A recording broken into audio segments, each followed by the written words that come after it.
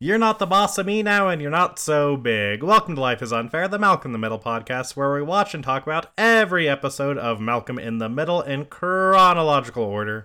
Today we're talking about Stupid Girl, which originally aired November 4th, 2002, was directed by Todd Holland, and written by Dan Kopelman. Hi, I'm Jake, and like all great artists, I'll do anything for money. And I'm David, and how long you got? Well, before we get into this week's episode, we have a community segment. We've got a big community segment. I was going to say, that's what I was fearing. This is going to be wow. We've got 2 sets of poll results to go through, and we've got 4 emails. Oh, man. 3 of which are about the same thing. Yeah. Well, let's get into it. All right, well, let's start with our poll results. First, going back to our Season 3 wrap-up episode, we got into a very long tangent in that episode about which actress from Friends was the best. We sure did. So I thought it was fitting to put up a poll and see what the audience thought, who they thought the best Friends actress was. And they, depending on how you look at it, they kind of agreed with you as you were defending Jennifer Aniston. And she did narrowly win. She got 40% of the vote. Okay. With Courtney Cox and Lisa Kudrow both splitting the remaining vote with 30% each. Both of whom I am a fan of. Right. And we also got some comments on that poll, including... Okay. We got one write-in vote for none of them from Luke. That's not an option. You got to give a replacement. Look, I'm fine if you say none of them, but like, give me a replacement. No, it's like how in a presidential election you're allowed to just vote for anarchy. No, you're not. Yeah, you are. I've been doing it for years. That explains so much. Eric, who joined us for Zoo as well as Monkey before that episode, also left a comment on that one, saying, somehow I feel Jake will have umbrage with this poll result, but like a true professional will deliver the results impartially, to which I say, no, I won't.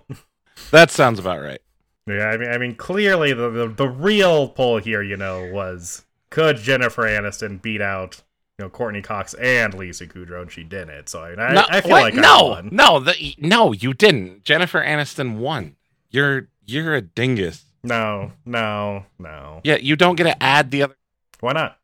That was weird. My mic muted itself. But look, that's not how it works. Okay, that's not how any of this works. I beg to differ. You can beg all you want. You're still just wrong.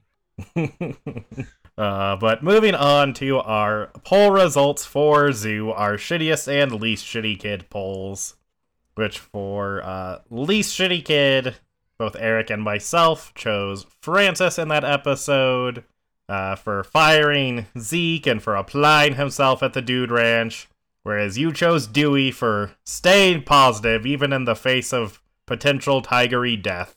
And Luke once again left a reply on that one, saying simply, anyone who chooses Dewey is biased. Wow. And the poll results overwhelmingly agreed with Eric and I. Francis won with 87.5% of the vote, with Dewey getting a singular vote. That's the dumbest shit I've ever heard. No, well, look, when you're right, you're right. No. I was right. You, I mean, we. No, that's the dumbest poll I've heard. Come on. Well, for shittiest kid for that episode, Eric chose Reese for antagonizing the animals. You chose Malcolm for being whiny and telling Dewey that he loved him when he thought they were going to die. And I chose Dewey for endangering himself and Malcolm in the first place. That's dumb. And this one was actually a very close poll, which Reese ended up winning with 45% of the vote, but Francis, Malcolm, and Dewey all tied for second with 18%. Wow. And Luke once again replied on this to let us know sort of why he voted his way, and he said simply Reese for animal abuse. He did get those tigers killed. They weren't. They were fed. They weren't killed. There's no world where a goat takes on a tiger. Then Richard also left a reply on that one. And he says, if Francis didn't get bailed out by Otto and Gretchen, he and Piamo would have probably had to go crawling back to Hal and Lois. He's the shittiest for poor planning. Ooh. All right. But you know what? I can see that. I like that. I'm sure you do. Then we also have our emails. Yeah, this is the part that scares me. As I already said, we have 3 of them, which are all about what I have dubbed Pop-Tart Gate. No, can we not with the Pop-Tarts? I can't believe we were dumb enough to argue over that, let alone I can't believe people were crazy enough to write us about it. Well, David, get ready to feel even dumber. No, I'm just gonna walk away while you read this. Well, the first one of these emails to come in was from Andy, and his email was titled, Jake's right, but you're both idiots. And his email reads, hey guys, thought I'd rewatch the Pop-Tart scene and do some research to see who I agreed with. Turns out, no research needed. There's a giant strawberry clear as day on the top of the box. How the fuck did you guys miss that? That's not a strawberry, but okay. Oh, David, I went back and rewatched it. Definitely, it's so clear. It's not a strawberry, but go ahead. It is. Go ahead. He says, seriously though, I've never laughed so hard in my life as when Jake declared himself the Kellogg's King, and then seeing the obvious strawberry makes the whole fight so much funnier. I do worry Jake is going to give David an aneurysm with the constant gaslighting, though. Bro, right? That's gaslighting's not a real phrase. You are. Oh, I fucking don't. You be one of those guys. Weird that you made up a whole phrase just now. I hate you so much. I hate you so much. I didn't even make it up. He's writing it. Yeah. I'm talking to Andy right now. Okay. And he did sign his email with hashtag release the Olive Garden cut, which I appreciate. All right, fair. Yeah. But also, no. Look, you are not the king of Kellogg. You are not shit, okay? General Mills wouldn't even put you in their stupid Oreo fucking cereal, which had literal shit in it. First of all, that's not true. That was debunked. And second of all, they're Oreos, and they were awesome. The whole rat feces thing was an urban legend. No, I've looked into it. Wasn't rat feces. That's not what I'm talking about. Oh, well, I've looked extensively into Oreos, and there was no, like... No, what I'm talking about... I do remember that when we were kids, though. That was the speculation. Oh, no. What I'm talking about is a very real thing, and it's actually in multiple cereals. Oh, yeah. All cereals have, like, a certain amount of fecal matter they're allowed to have. All foods, correct. Pretty much. Yes. I'm aware of that. But specifically, bat guano is a looked for and quantitated amount of allowance, which doesn't mean that there is bat poop in it, but it doesn't matter because you can twist those numbers and you can use that information to make people think that there is bat poop in it. Fair. Also, anyone who's like, there's poop in our stuff. If you're drinking your little vanilla chai latte, guess what? You're drinking shit out of a beaver's butt, so who cares? Yeah. Vanilla flavoring is out of a beaver's ass. But anyways. Yeah, yes. It's actually like a bunch of artificial flavorings. It's like any raspberry flavor, and there's like 3 or 4 other ones that are all derived from that same beaver ass gland. Yep. I learned about that from the comics book podcast, Tighten Up the Defense. That's funny. I learned about that from science class, Jake. I'm classier than you. Yeah. Now, see, that just proves that school is a scam come up with by parents. Just listen to podcasts. That's all the education you need. Oh, God, you would tie it back to the episode. But moving on to our next Pop-Tart Gate email. Oh, God. This one comes from Terry, and it is titled, Some Pop-Tarts Thoughts from a Graphic Designer Who Studied Pop-Tarts Logos. And their initial email reads, Howdy. I thought I'd weigh in on this whole Pop-Tart thing as I studied it when I was going to college for graphic design. I'm inclined to side with Jake on this as they do color the Pop-Tarts logo in accordance with flavors. the Pop-Tarts logo being red indicates it would be cherry or strawberry, as Jake said. And he says the exceptions to this are the special tie-in boxes as the Pokemon ones, which you guys mentioned in the episode. Thank you. But it is almost certainly either strawberry or cherry. It would not be chocolate unless it was tied in with a sort of outside brand. Then, 15 minutes later, he wrote a follow-up email that just says, "Just rewatched the scene, disregard everything I said, there's literally a strawberry on the box." I think you're all group gaslighting me right now. I very much agree with the sentiment of, Andy's topic line on this, and that even though I was right on the flavor, I felt like a fucking moron going back and rewatching the scene that I'd watched like 5 times back to back, paying super close attention to like the logo and any other details, and just completely missed that there's literally a strawberry on the box. I'm not convinced. Well, maybe this last and my favorite of these emails will convince you, David. It's titled, "There's a fucking strawberry on the box." And it comes from Sarah. And the entirety of the body of her email is just ... guys. You can't convince me about them government strawberries, Sarah. Strawberry Pop-Tarts don't exist. They're a conspiracy from the government. They're literally how they tested all the different, like, things that they were going to put in the tracking serum for... Dude, I'm not dumb enough to pretend to be one of those people, so I don't know what they claim that the government's putting in shit, but it's that. Yeah, absolutely. For sure.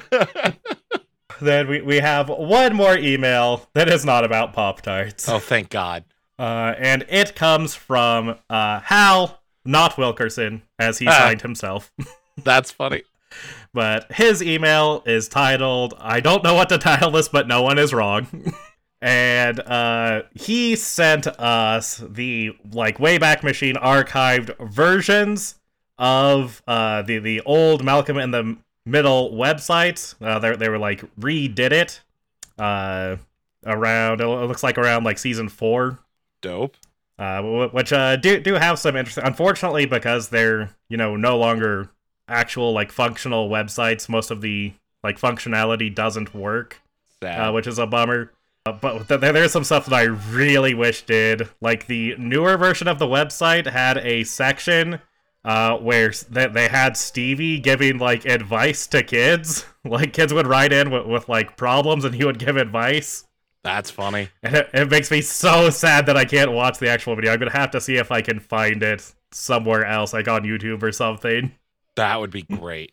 And then Hal also pointed out that they have like a weird like way of doing like episode recaps. Basically, they have them as though they are journal entries that like Malcolm is writing, but they like tie in and essentially just like summarize each episode. Interesting. Which is also pretty cool.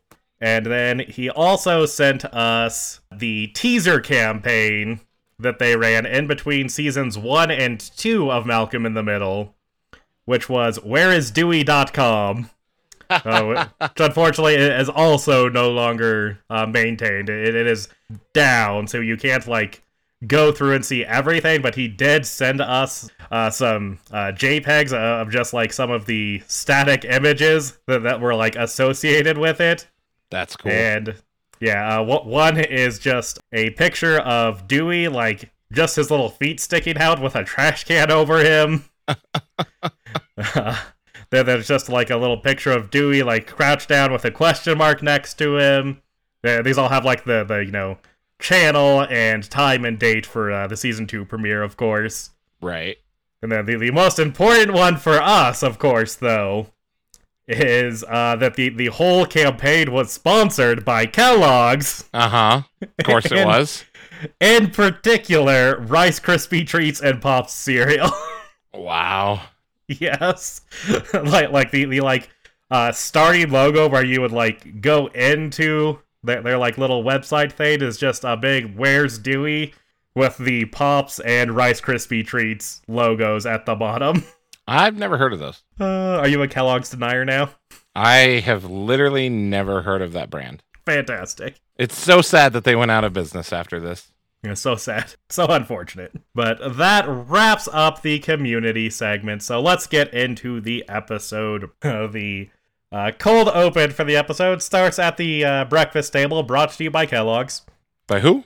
It's an old organization. They don't exist anymore. I wouldn't worry about it. Okay. But Reese is sitting there eating his Apple Jacks, and Lois comes up to him and just, like, silently stares at him.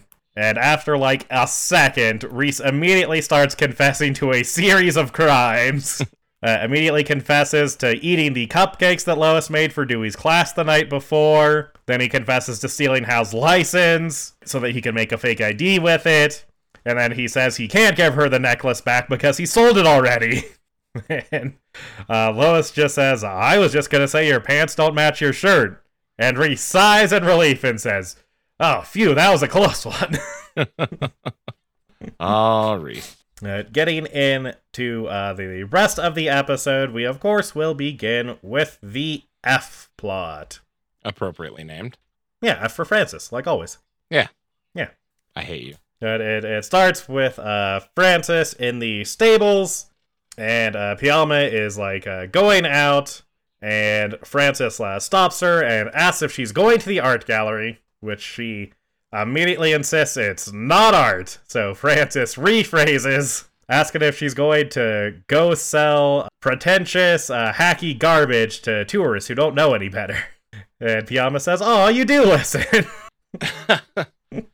I mean, she's not wrong. Yeah, fair. Then, after Pialma leaves, Otto comes in with Mr. Dodson, who he has just bought a bunch of barrels of something from. And he, like, very briefly introduces him to Francis, and Mr. Dodson, like, quickly excuses himself and rushes out.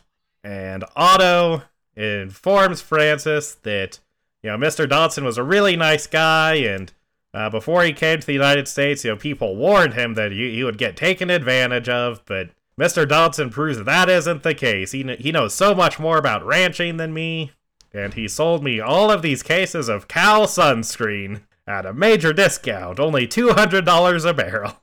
That's a good deal. Yes, which of course Francis is immediately skeptical of. He doesn't immediately, you know, outright figure out that this is a scam, but he's immediately suspicious that it is. And to try to confirm this, he calls Malcolm, and he asks him if there is a way to scientifically test if something is pudding without tasting it. I do like that element of caution. Francis is definitely learning. Yes. I do appreciate that he wasn't, like, you know, straight into you got ripped off. He did some research first. Yeah, exactly. But Malcolm, for reasons that we will get to in another plot line, is not any help to Francis. So much so that Francis asked Malcolm if he found the coffee can in the back of the garage. Well, and where Francis hides this stuff. Yep. I mean, it makes sense. We've seen that garage. Yeah, it does. Dewey hit a whole ass piano in there. Fair point. Then, when we come back to the F plot, Pialma is working out of the gallery where she sells garbage to tourists, and she is talking to one of those tourists who is, like, talking about how great this painting of a tiger and a dolphin is.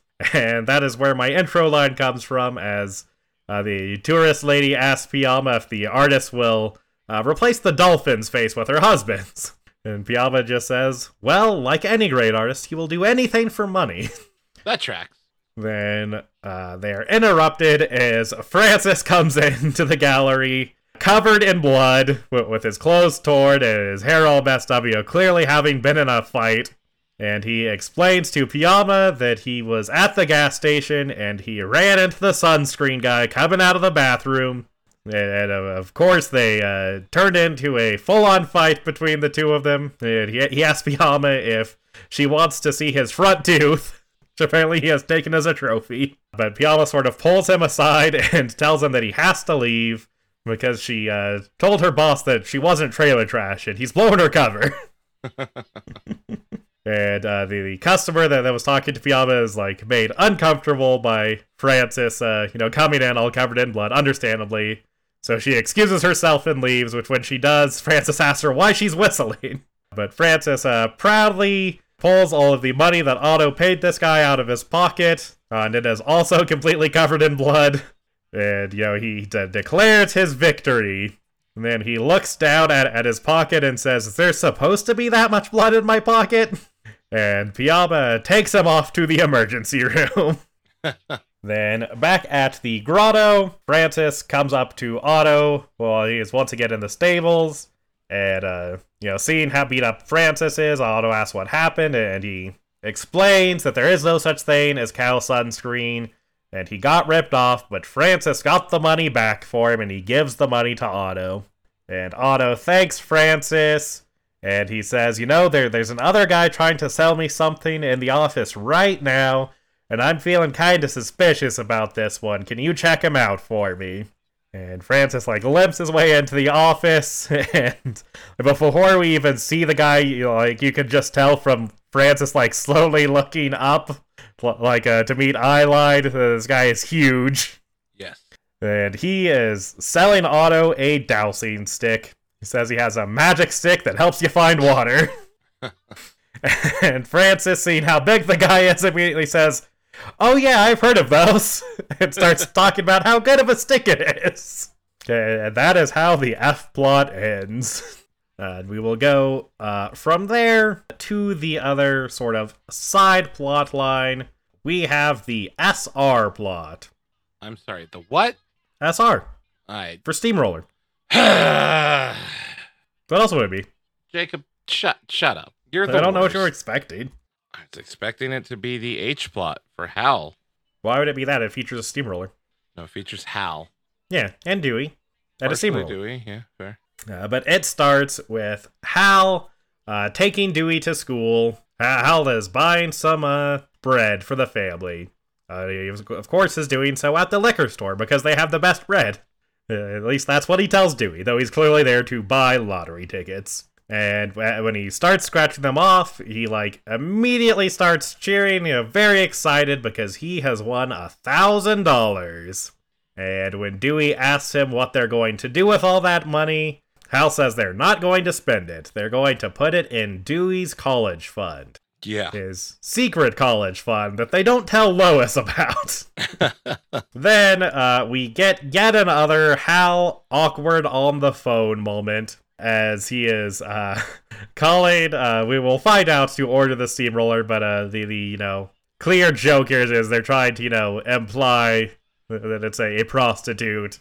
He's, saying things like, we can't do it in my house, my family's there, are you crazy? Yep.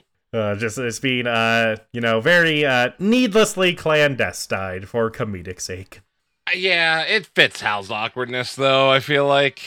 Oh yeah, no, this is like every time Hal is on the phone, it's weird. Yep, very, very weird. Which is relatable, I hate talking on the phone. It's the worst. It's not that bad. No, it's the worst. His phone call ends with him saying that there's a parking lot that they can meet him at nearby, and we see him at that parking lot meeting up with a guy who is delivering a steamroller, and Hal also has a very less sexual but still innuendo-filled conversation with this guy. As they're fair talking about how, if something fragile were to perhaps end up in front of me, what would exactly happen? And the guy tells him that, he would just have no choice but to speed up and crush it into oblivion. He had no way of avoiding it. That's right. Then now having his steamroller, he gets out the first thing that he wants to crush, which is a full wedding cake, complete with the wedding topper. Makes sense. You ever paid for one of those? They're ridiculously overpriced. Fair enough. He sets it down and he runs over it with the steamroller, immediately smushing it, and he cheers, and then he immediately says, "I can do better." Then we get a montage of Hal crushing things to Slow Ride, starting with a ceramic serving dish, then a whole giant roll of bubble wrap, then a bunch of light bulbs, and then a bunch of tubes of caulking. And he is about to smash the radio playing Slow Ride when Dewey finds him and interferes. Good old Dewey. Immediately calls him out, having figured out that this is what he spent the lottery money on. Which Hal initially says that, he put some of the money into a college fund, and if interest rates hold, and then he just sort of gives up on the lie. I like that Hal's like one of the only people who, recognizes that Dewey is smart enough to like not fall for this. Yes, this is true. But when Dewey is upset with him, and he's going to tell Lois about what he's done, Hal offers instead to let him crush one Thane with the steamroller. And Dewey asks if he can crush Reese's bike. And Hal not only readily agrees, but he already has it in the trunk. Seems right. Yes, it was clearly on his to-crush list already. I feel like Reese's bike probably doesn't work anymore at this point. That is a distinct possibility. Then, at the dinner table, Dewey, quietly asks Hal why he didn't take him ice skating like he was supposed to today. And Hal tells Dewey, he was too busy at work, he just couldn't do it. Then Lois says, "So Hal, your work called and said you didn't show up to work today." And Hal immediately says, "Oh yes, because I was ice skating with Dewey all day." No, it was she called the office. Oh, okay. When Lois wants Hal to stay and go over some bills with her tonight, Hal says that he can't. He has to go into work to make up for spending all day with Dewey at the ice rink. And Dewey notices, as he's saying all of this, that Hal is, using his spoon to crush the peas on his plate. That's right. Then Dewey confronts Hal outside as Hal is getting into the car, going back off to crush some more stuff. And Dewey tells him that he thinks he has a problem, which of course Hal denies. Of course. And Dewey pulls a brochure for a wrecking ball out of Hal's jacket, which Hal insists he was just holding for a friend. Yeah, it's not his. And he refuses to talk about his problem with Dewey. He just denies that he has one, and he claims he doesn't even need to sleep anymore. The laws of nature don't apply to him ever since he got the crusher. That's right. Then Hal drives off, and we see some more of him crushing stuff, this time a, wedding wreath. Then after crushing that, he looks across the street at the used car lot. He gets, a crazed look at his eyes, and he starts heading that direction, saying, "Maybe just one row."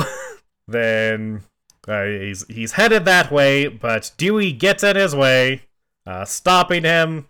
And Hal is yelling for him to move out of the way, but Dewey puts a little ceramic, little boy figure down that says "I love you" this much, and it has its arms held out. And he puts it in front of Hal, and Hal stops at the last moment, unable to crush it.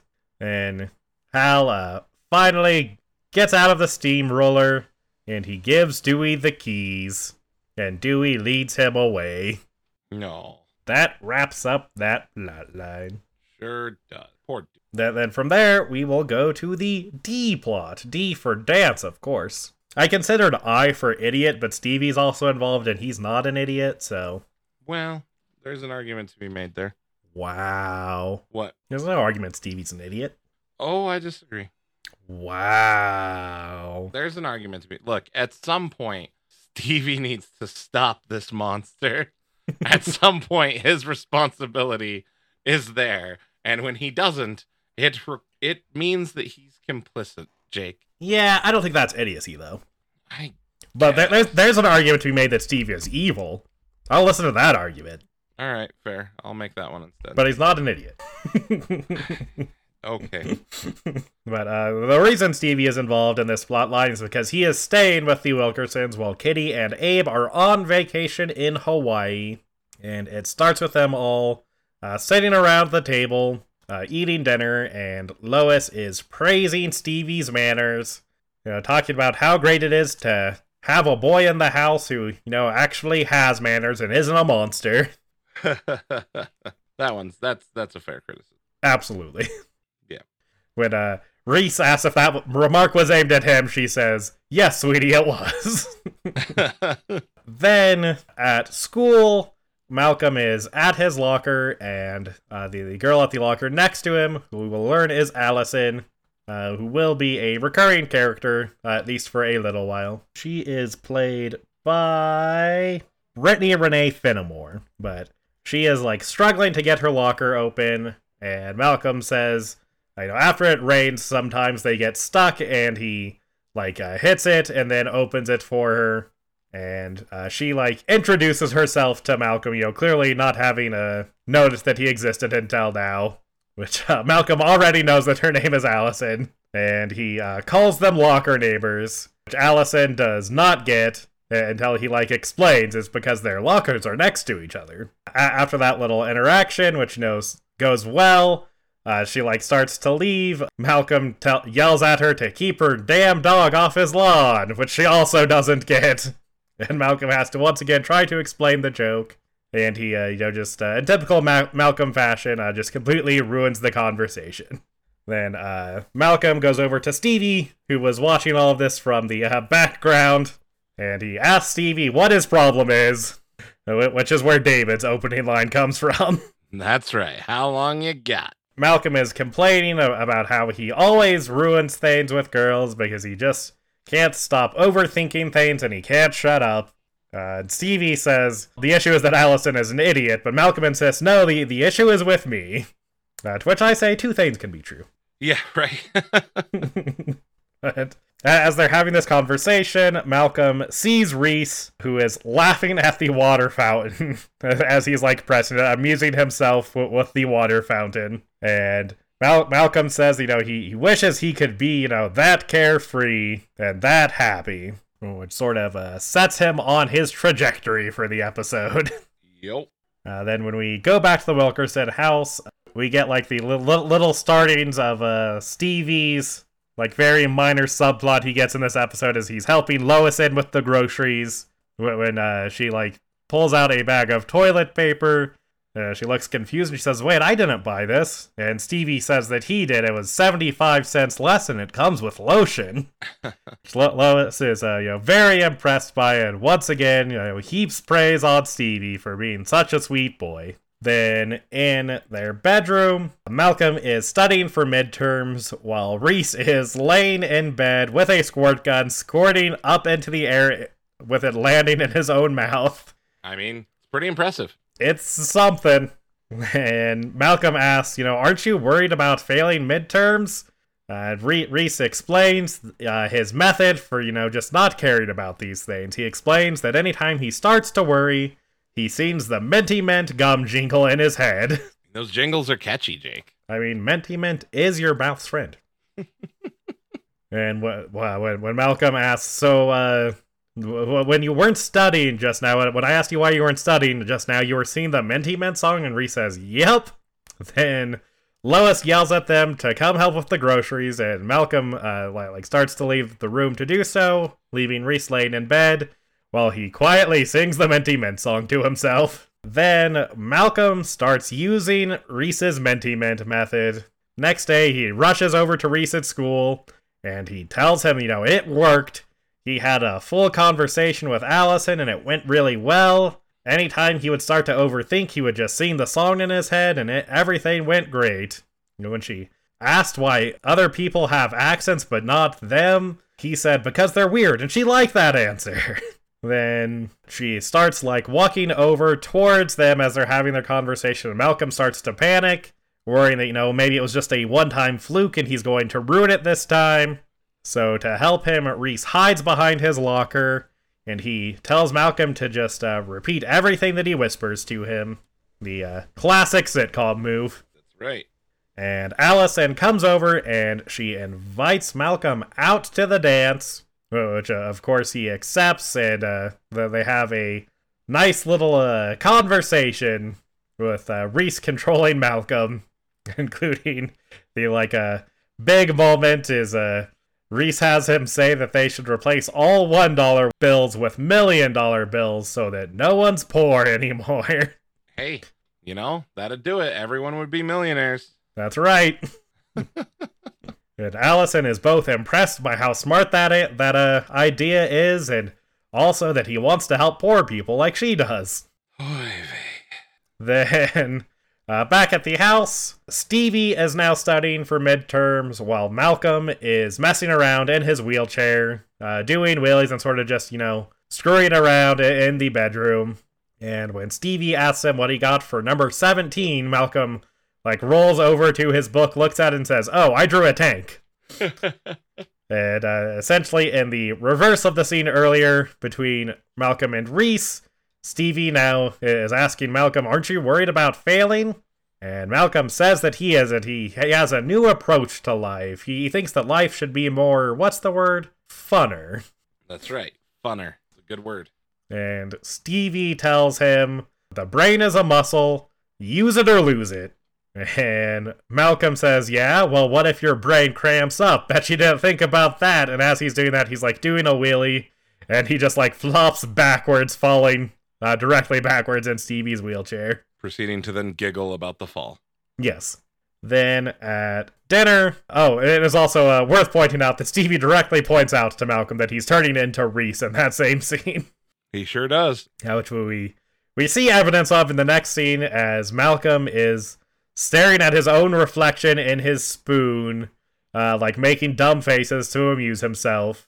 And he asks who invented the spoon, and Stevie starts to give the real answer. All we get is the syllable of paleo, and he's interrupted as Reese says that it's a spoony spoonicus, which sends both Malcolm and Reese into a fit of giggles at how silly the name is. It's a very Monty Python answer.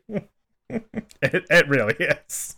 I love it. Then, back at the school once again, Malcolm is talking to Stevie about the upcoming dance, how he was going to borrow Reese's t-shirt tux, but he thinks instead he's going to go to the mall and buy this really funny shirt that he saw. It says FBI, but it says Federal Booby Inspector. Then Reese runs over to them and he tells Malcolm that he bought him a shirt. He saw it at the mall and he just knew that he would love it. And it is, of course, the FBI shirt he was just talking about. Dude, the amount of kids that I knew who had that shirt growing up. Yes. It also made me realize how many Reese's I know. Yeah, it is a very Reese shirt to own. It is. For sure. To that point, I believe my brother, who we've compared to Reese before, owned an FBI shirt. I'm 99% sure. I believe it. Then, to celebrate Reese's buying of this gift, Reese and Malcolm headbutt each other. Yeah.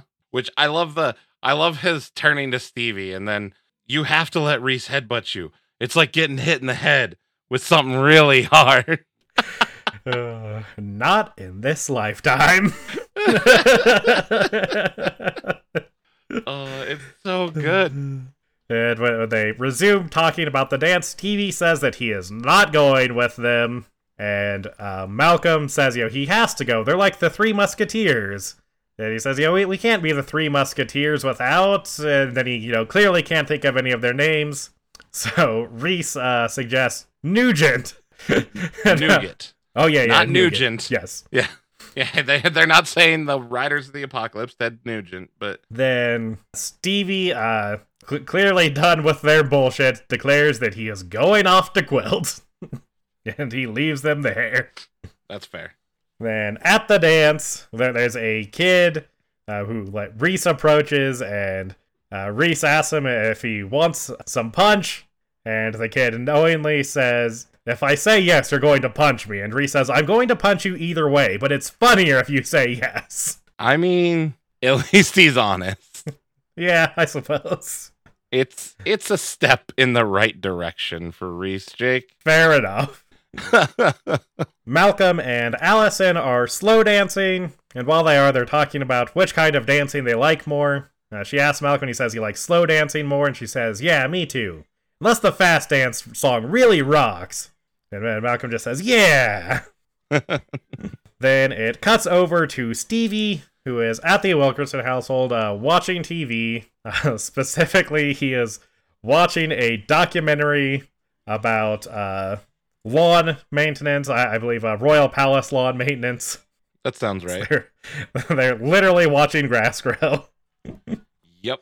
And Lois, realizing that he's home and not at the dance, gives him a little pep talk, telling him, he should go out and he should enjoy the dance. And, she thinks, just because he can't dance, there's plenty he can do. He could snap his fingers to the beat, or he could spin around in circles on the dance floor. That would be adorable. And she, tells him, plenty of girls would, be happy to spend time with him. He's polite and he's nice and he's clean. Girls like that. Mind you, Stevie is protesting this entire time. Yes, well, he's attempting to, but he can't get a word in edgewise. Correct. Yeah. I guess attempting to is a good way to say it, I guess. Yeah, he never gets more than, like, a word in before Lois, like, interrupts him with another point and he has to restart. That is correct. And Lois tells Stevie she is going to take him to that dance. Then Malcolm and Reese are sitting there with Allison in between them, talking about their favorite kind of fries. Apparently they have a bet on what Allison's favorite kind of fry is. When she says curly fry, Malcolm starts to give Reese money, and then he says, wait, but what about Cajun curly fries? And she says, oh yeah, I forgot about those. Those are my favorite. And Reese, hesitantly forks the money back over to Malcolm and says, yeah, mine too. They are good. And then he questions why they can't make more foods curly. Please don't. I don't know. Curly fries are pretty good. Imagine how good a curly steak would be. I don't even. Who are you? Who hurt you? Why do you just no? Okay, just no. But Allison has an idea that she wants to go with Malcolm. She knows a senior who snuck some beers into the dance. She wants to get some beers and go to the football field with Malcolm and make out on the football field while they drink. I mean, to be fair, the makeout part is 100% Malcolm's just presumptions. Yeah, I guess, but I mean, it's kind of implied, but it's a reasonable assumption. I'm not saying it's not, but it's Malcolm, so it makes me go, True, he could very easily blow it, but Yeah, exactly. And Allison also points out how similar Malcolm and Reese are. She really likes talking to them, but because it's not straining. She asks if they are sure that they're not twins, and Malcolm says he'll have to ask his mom when he gets home. Oh, God. Oh, Malcolm. But as they head out to the football field with Allison, trying to figure out which yard line that they should sit on, she's thinking the 50, but that's a really far walk. Jesus. I missed that line somehow. That's that's the worst. It's so good. Is it bad that her character's so dumb I missed some of what she said? Fair enough. I mean, she is essentially female non-evil Reese. Yeah. But as they are headed that direction with the beers in hand, they run into Lois and Stevie. And Malcolm, quickly thinking on his feet, turns and tells Allison, he doesn't care what that other guy has to say. And, they're gonna throw these beers away, and, all of this, very quick thinking excuse making, like we often see from Malcolm. Then he turns to camera and he says, well, that's what I would have done if I hadn't shut my brain off all week. Instead, this is what I did. And he just stands there like frozen, and he sings the Minty Mint song. He's being a real Reese. Yeah, that's fair. As the cold open demonstrated, hiding his crimes, not Reese's specialty. Then, when we finish up the episode, it is another day at the school, and Malcolm is sitting there talking to Stevie, and Malcolm is talking about how much trouble he's in, and how Lois won't stop yelling at him, and he gives Stevie the picture of Lois that he requested. When Stevie asks, how is my girl? That's... God, no. No, Stevie, no. Bro code, man. No. And I don't even care about the bro, but that's just... No. Barney Stinson would be upset and ashamed, but also a little proud. Yeah. But speaking of bro code, as Malcolm, continues complaining, he also explains that Allison broke up with him the first time he used paradox in a sentence. But he's still going to be seeing a lot of her, and then it pans over to show that Reese and Allison are now dating. That is the context which will make Allison a recurring character for a bit. Okay. I was about to ask if we were going to have to keep dealing with her. Yep. We've got more Allison. Super. That wraps this episode up. So let's go to our awards. That is how it goes. Yep, I made the sound for you. You're welcome. Yeah, I don't have to put it in this week. Thanks. That's right. Yep. It definitely sounds just like that. Yeah. Now you should edit out the sound but leave me talking about it in. I'm already concerned if I should just replace the actual trumpet sound with that, David. Oh, that's funny. But let us begin, as we often do, with our Roller Skating Teen Award, our award for the best visual moment. What did you have for yours? So since I get to go first, I had a couple, but since I'm going first, I'm taking mine. And that is the bubble wrap scene. As a person who is also obsessed with popping bubble wrap, the idea of running it over with a steamroller just seems oddly, insanely satisfying to me. And so watching Hal do that was just amazing. Oh, absolutely. So yeah, I had to go with that. Fair enough. My first choice, I considered just putting down the bubble wrap thing because I agree that is the highlight, but I ended up just putting the first crushing montage as my first choice. Fair. Because I do enjoy that entire montage. The montage is great.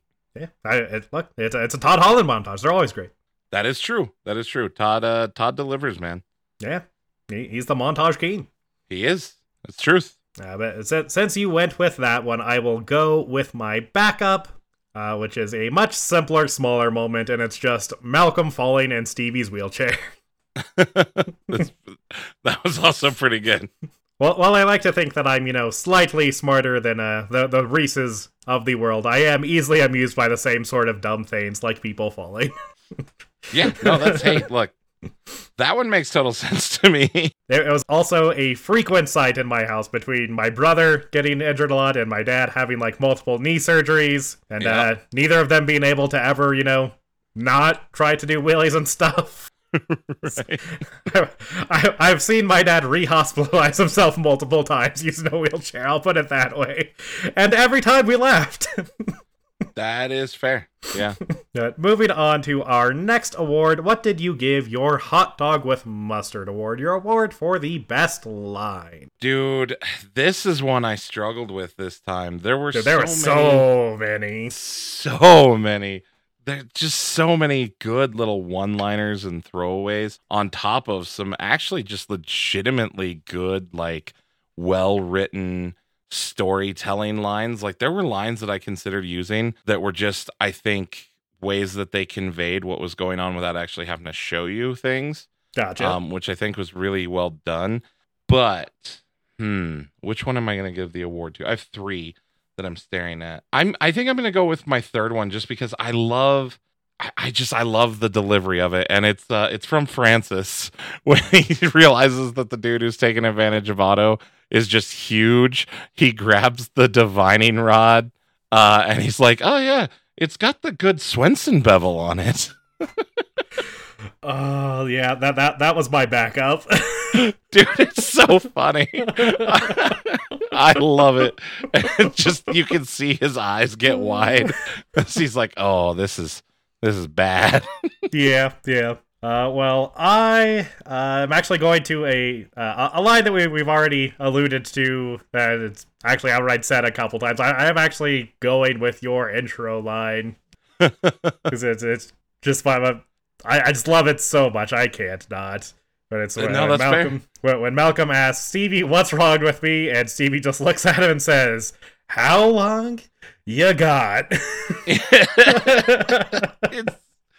It's so good, and it's so perfect because Stevie would actually lay it all out for him too. Is the best part. Oh yeah. It's just such a perfect Stevie line. It is. Dude, I love this episode. It was good. It feels good to be back. I know to the audience there won't be any like gaps of time since the last one to this one, but it's been a little bit since we recorded. Yeah, it's been like 3 weeks since we've recorded an episode.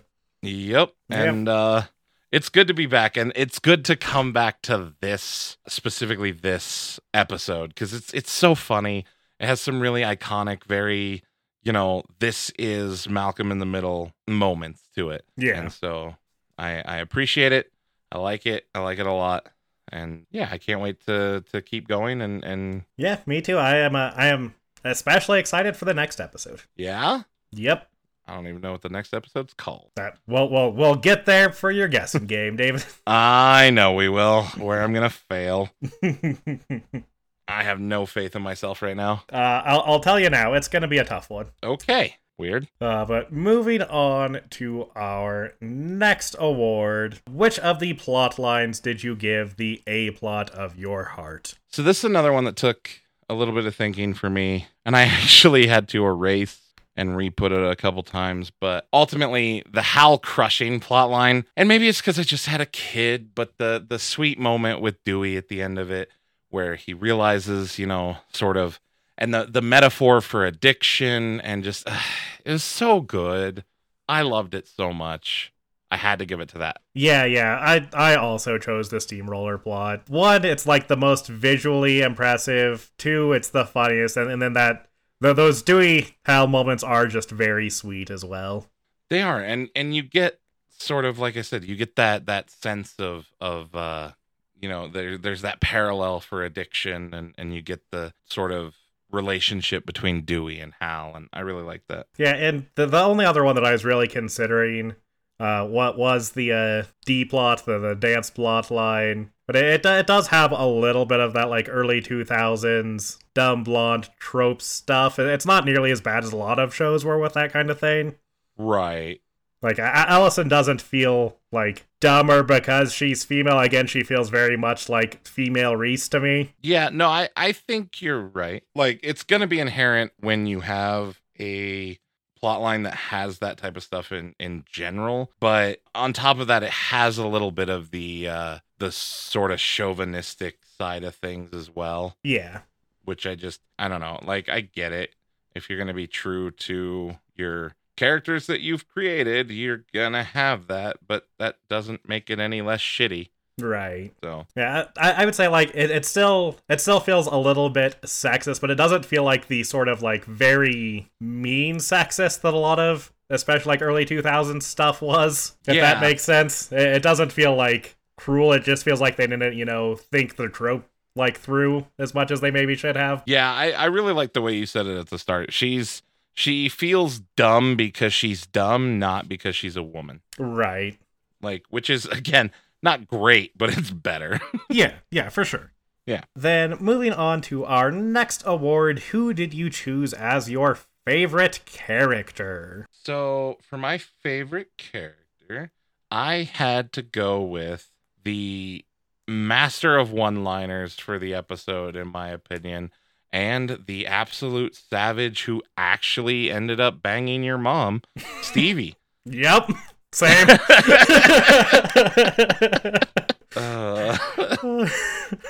I love, my note is literally just, wait, did Stevie actually bang their mom? It's revenge for all of Reese's comments when they saw Kitty naked. Right? Yeah. That's immediately what I went to. My mind immediately went back to like a Modern Warfare 2 Call of Duty lobby. Like, oh yeah, you fucked my mom? I'm going to go find your mom. Yep. Fair enough. But yeah, Stevie clearly best character of the episode. I agree. Yeah, super good. Super good. And who did you give your Cloris Leachman Award, your award for the best acting? I gave this one to Bryan Cranston. He's just so good. And again, I love all that. We get more of that physical comedy from Hal. He plays that crazed character just so well. And then on top of that, for him to sort of have that arc with Dewey, and then you have that moment where you can literally see the thoughts on his face. Bryan Cranston is just so expressive. There is not a better actor out there for that kind of stuff. We're lining up on our awards on this one. I also chose Bryan Cranston. I don't really have anything to add. It's all those exact reasons. Perfect. And David, what did you choose for your OK Boomer Award? Your award that sets the episode firmly within its time of release. Well, this is very easy for me, Jacob. Mm-hmm. And in fact, it's the only thing that I thought of that could immediately be. I mean, it's right there staring you in the face when you see it in the episode, and it's pretty early on. Yeah. And that is the Blue's Clues board game on the shelf in the boys' room that came out in 1998. Well played, Dave. That's a good one. It's a good choice. Thanks. Of course, the reason that David is putting it that way is because the episode literally starts with a shot of a fucking Kellogg cereal box. 3 of them, actually. Yeah.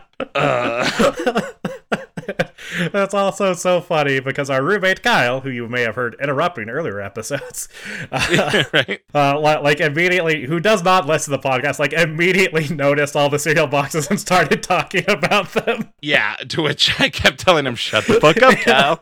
That was such an unintentionally perfect joke from Kyle. And then to come into our community segment, fuck, right, dude. For the sake of our ongoing sanity, I chose not to choose the various cereal boxes. Instead, I went with the Federal Booby Inspector t-shirt.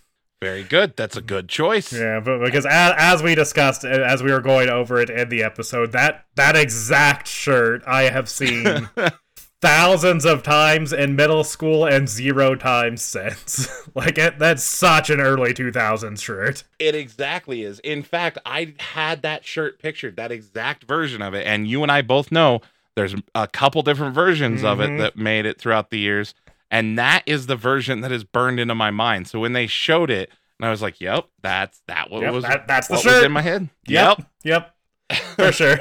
I'm pretty sure my brother had that shirt. That makes perfect sense. He seems like the guy that would. Dude, his shirts always were problematic and in really weird ways. Like, not to derail us here at the end and tell a story, but I'm going to anyways. He had that one, I'm pretty sure, and I know for sure he had the Bomb Squad one, which just nobody got was a joke, which was kind of funny.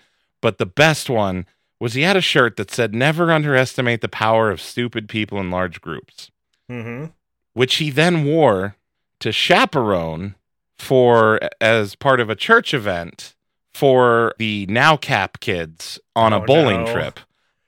Which, for anyone who doesn't know what Now Cap is, it's a local company here that helps take care of individuals who have learning disabilities and mental disabilities to the point of they generally need escorts and caretakers and things like that. He went to go do that as like a church community service thing, one of the things that we did, and he wore that shirt and didn't think anything of it because it was his bowling shirt. Yeah, that does not surprise me that he would not think of that. Yeah, he got in trouble for that one. Shocking. And then was upset about it, and I was like, "Ryan, what do you think?" Your brother is like the living embodiment of those "Am I the asshole?" posts on Reddit. Oh god, dude, so much. Also, that used to be his catchphrase. So we were asking that question before the internet. That's true. and the answer was always yes. Yeah. That's the difference. It was always yeah. Yeah. All right. Well, let's get back to our awards here to wrap up. We've got our least shitty kid up first. Who did you have as your least shitty kid, and why was it Dewey? Well, it is Dewey, but I almost gave it to Reese. Okay. But I did give it to Dewey because of, the whole scene with Hal and everything. I mean, Dewey didn't really do anything shitty about, before that. But, I mean, he kind of, at first, I was worried because they kind of set it up like he was going to blackmail Hal, but then that ended up not being the thing, which was good to continue, promoting my belief of Dewey as the perfect angel. Yeah. But Reese really didn't do anything evil. He just helped his brother cope with his anxiety. Okay, fair enough, I guess. I also chose Dewey. Obviously, he helped Hal overcome his crushing addiction. Yeah, exactly. He was actively good. The only bad thing he does is crushing Reese's bike, and I'm okay with that. Yeah, that's called karma, Jake. Exactly. Yeah. And who did you have as shittiest kid, David? Do we even need to ask? It's Malcolm. Okay. It was between Malcolm and Francis. Okay. And I went with Malcolm. Gotcha. Because, again, he's slightly sexist, but mostly he deliberately dumbs himself down and acts poorly and excuses it by just not paying attention. And I think that that's deliberate indifference. Yeah, I have to agree. I think these ones are fairly obvious. As much as I would love to have, an argument on one of these, I agree. It's Malcolm. It's like, yeah. My big issue with Malcolm in this episode is that he, almost learns the right lesson with all the Reese stuff. It's like, he does need to, take himself less seriously and, learn, healthy ways of dealing with his anxieties and... True. But instead, he just, willfully turns himself into Reese. Uh-huh. And it's not just shitty, it's also just, frustrating to see him be, so close. Right. You almost had it. Exactly. But that wraps up our awards, but we've got a couple segments left, beginning with the Cranston Connection, which was my job this week. But it was a very easy one because there's a very obvious parallel to Breaking Bad this time around. What? No. Because we actually see Hal's very particular addiction manifests itself later on when he's going by a different name. His specific addiction to destroying things in parking lots. That's right. As he will eventually, fulfill the dream that, clearly started in this episode of destroying a car. That is true. When he ends up destroying the very nice car that he buys for Walt Jr. and then has to get rid of because it's going to draw too much attention to his drug money. Yep. And, so he burns it in the parking lot. First, he does a bunch of donuts, then he ends up wrecking it, and then he, as you said, he just blows the thing up with a tank of gas. And he looks very pleased with himself as he does it. Clearly that's the part of his descent back into being evil after his time as Hal. Just unlearning those lessons he learned from his son Dewey. Well, he had to put Dewey out of his mind, Jake. Fair. And destroying that car was part of that. Yep. That just leaves one last segment, David's guessing game. Real quick. Yep. David noticed something, and I wasn't sure where to interject it, so I'm going to do it here. Okay, go ahead. Did you notice something about this episode? And I'll give you a hint, specifically in one of the scenes with Hal on the bulldozer roller smoother thing. Nothing that immediately stood out. Okay, so in the nighttime scene, before he gets the idea to crush an entire row of cars, there is a crew member that can be seen in the background through the cab on the other side of the steamroller. Gotcha. Okay. Yeah, I did not catch that. And it's very clear that parking lot is meant to be empty. Right. And one of the scenes, he's in the background on the other side of the steamroller, and you see him kind of notice that he's on camera and then awkwardly walk off screen. Whoops. Yep. All right. Well, for your guessing game, is a little bit tricky to grade you on this one.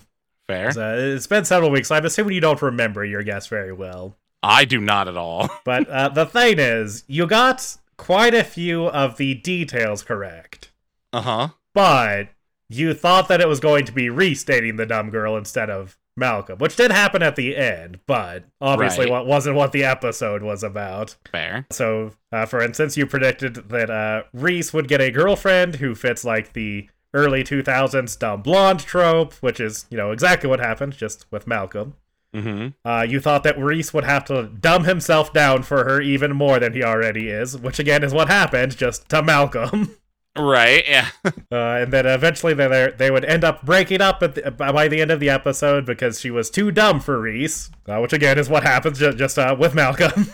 Yeah, the one part that didn't fit in is you thought that there would be, like, a conflict between, like, Malcolm and Reese, like, centering around Malcolm making fun of Reese for, thinking this girl is dumb and for, acting even dumber than he already is, this was actually one of the rare episodes where Malcolm and Reese got along.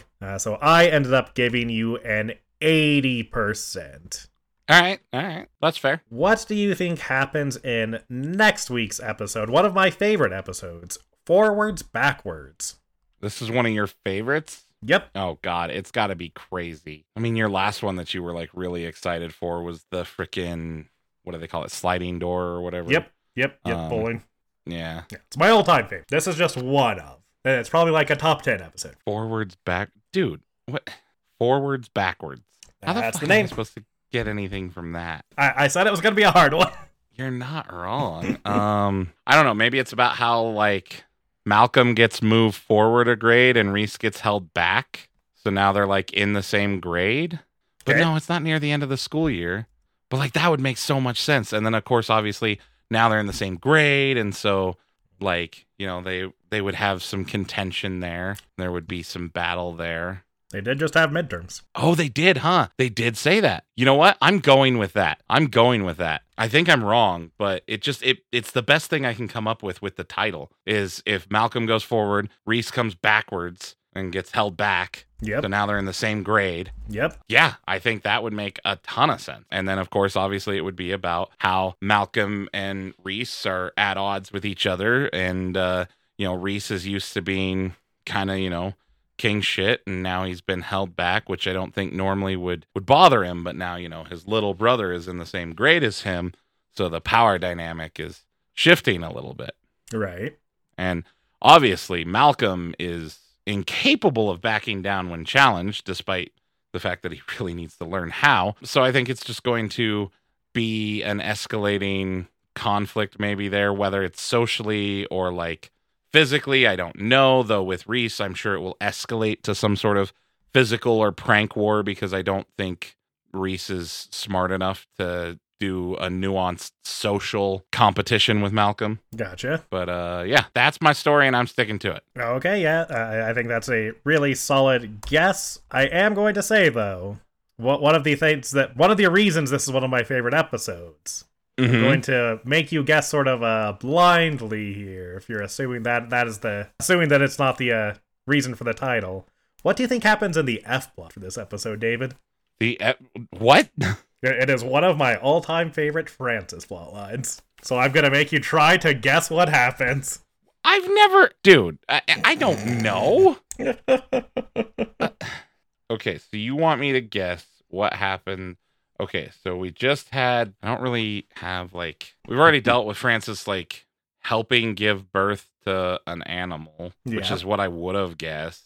So, I don't know, maybe it's mating season now, and he has to help one of the cows or something. I don't know. That does sound very funny. Sure, we'll go with that. All right, mating season on the ranch. I'll take it.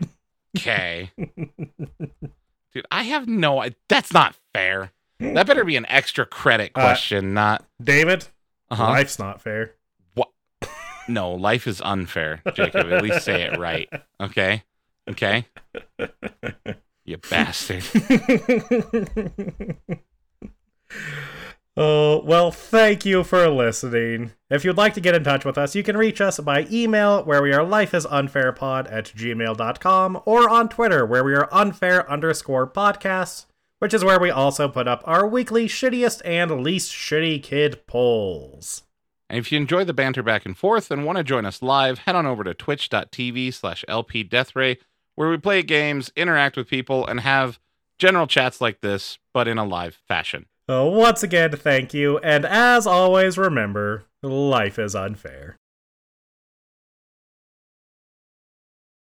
Wait, what, David? Shut up, Kyle. We're talking about you, not to you.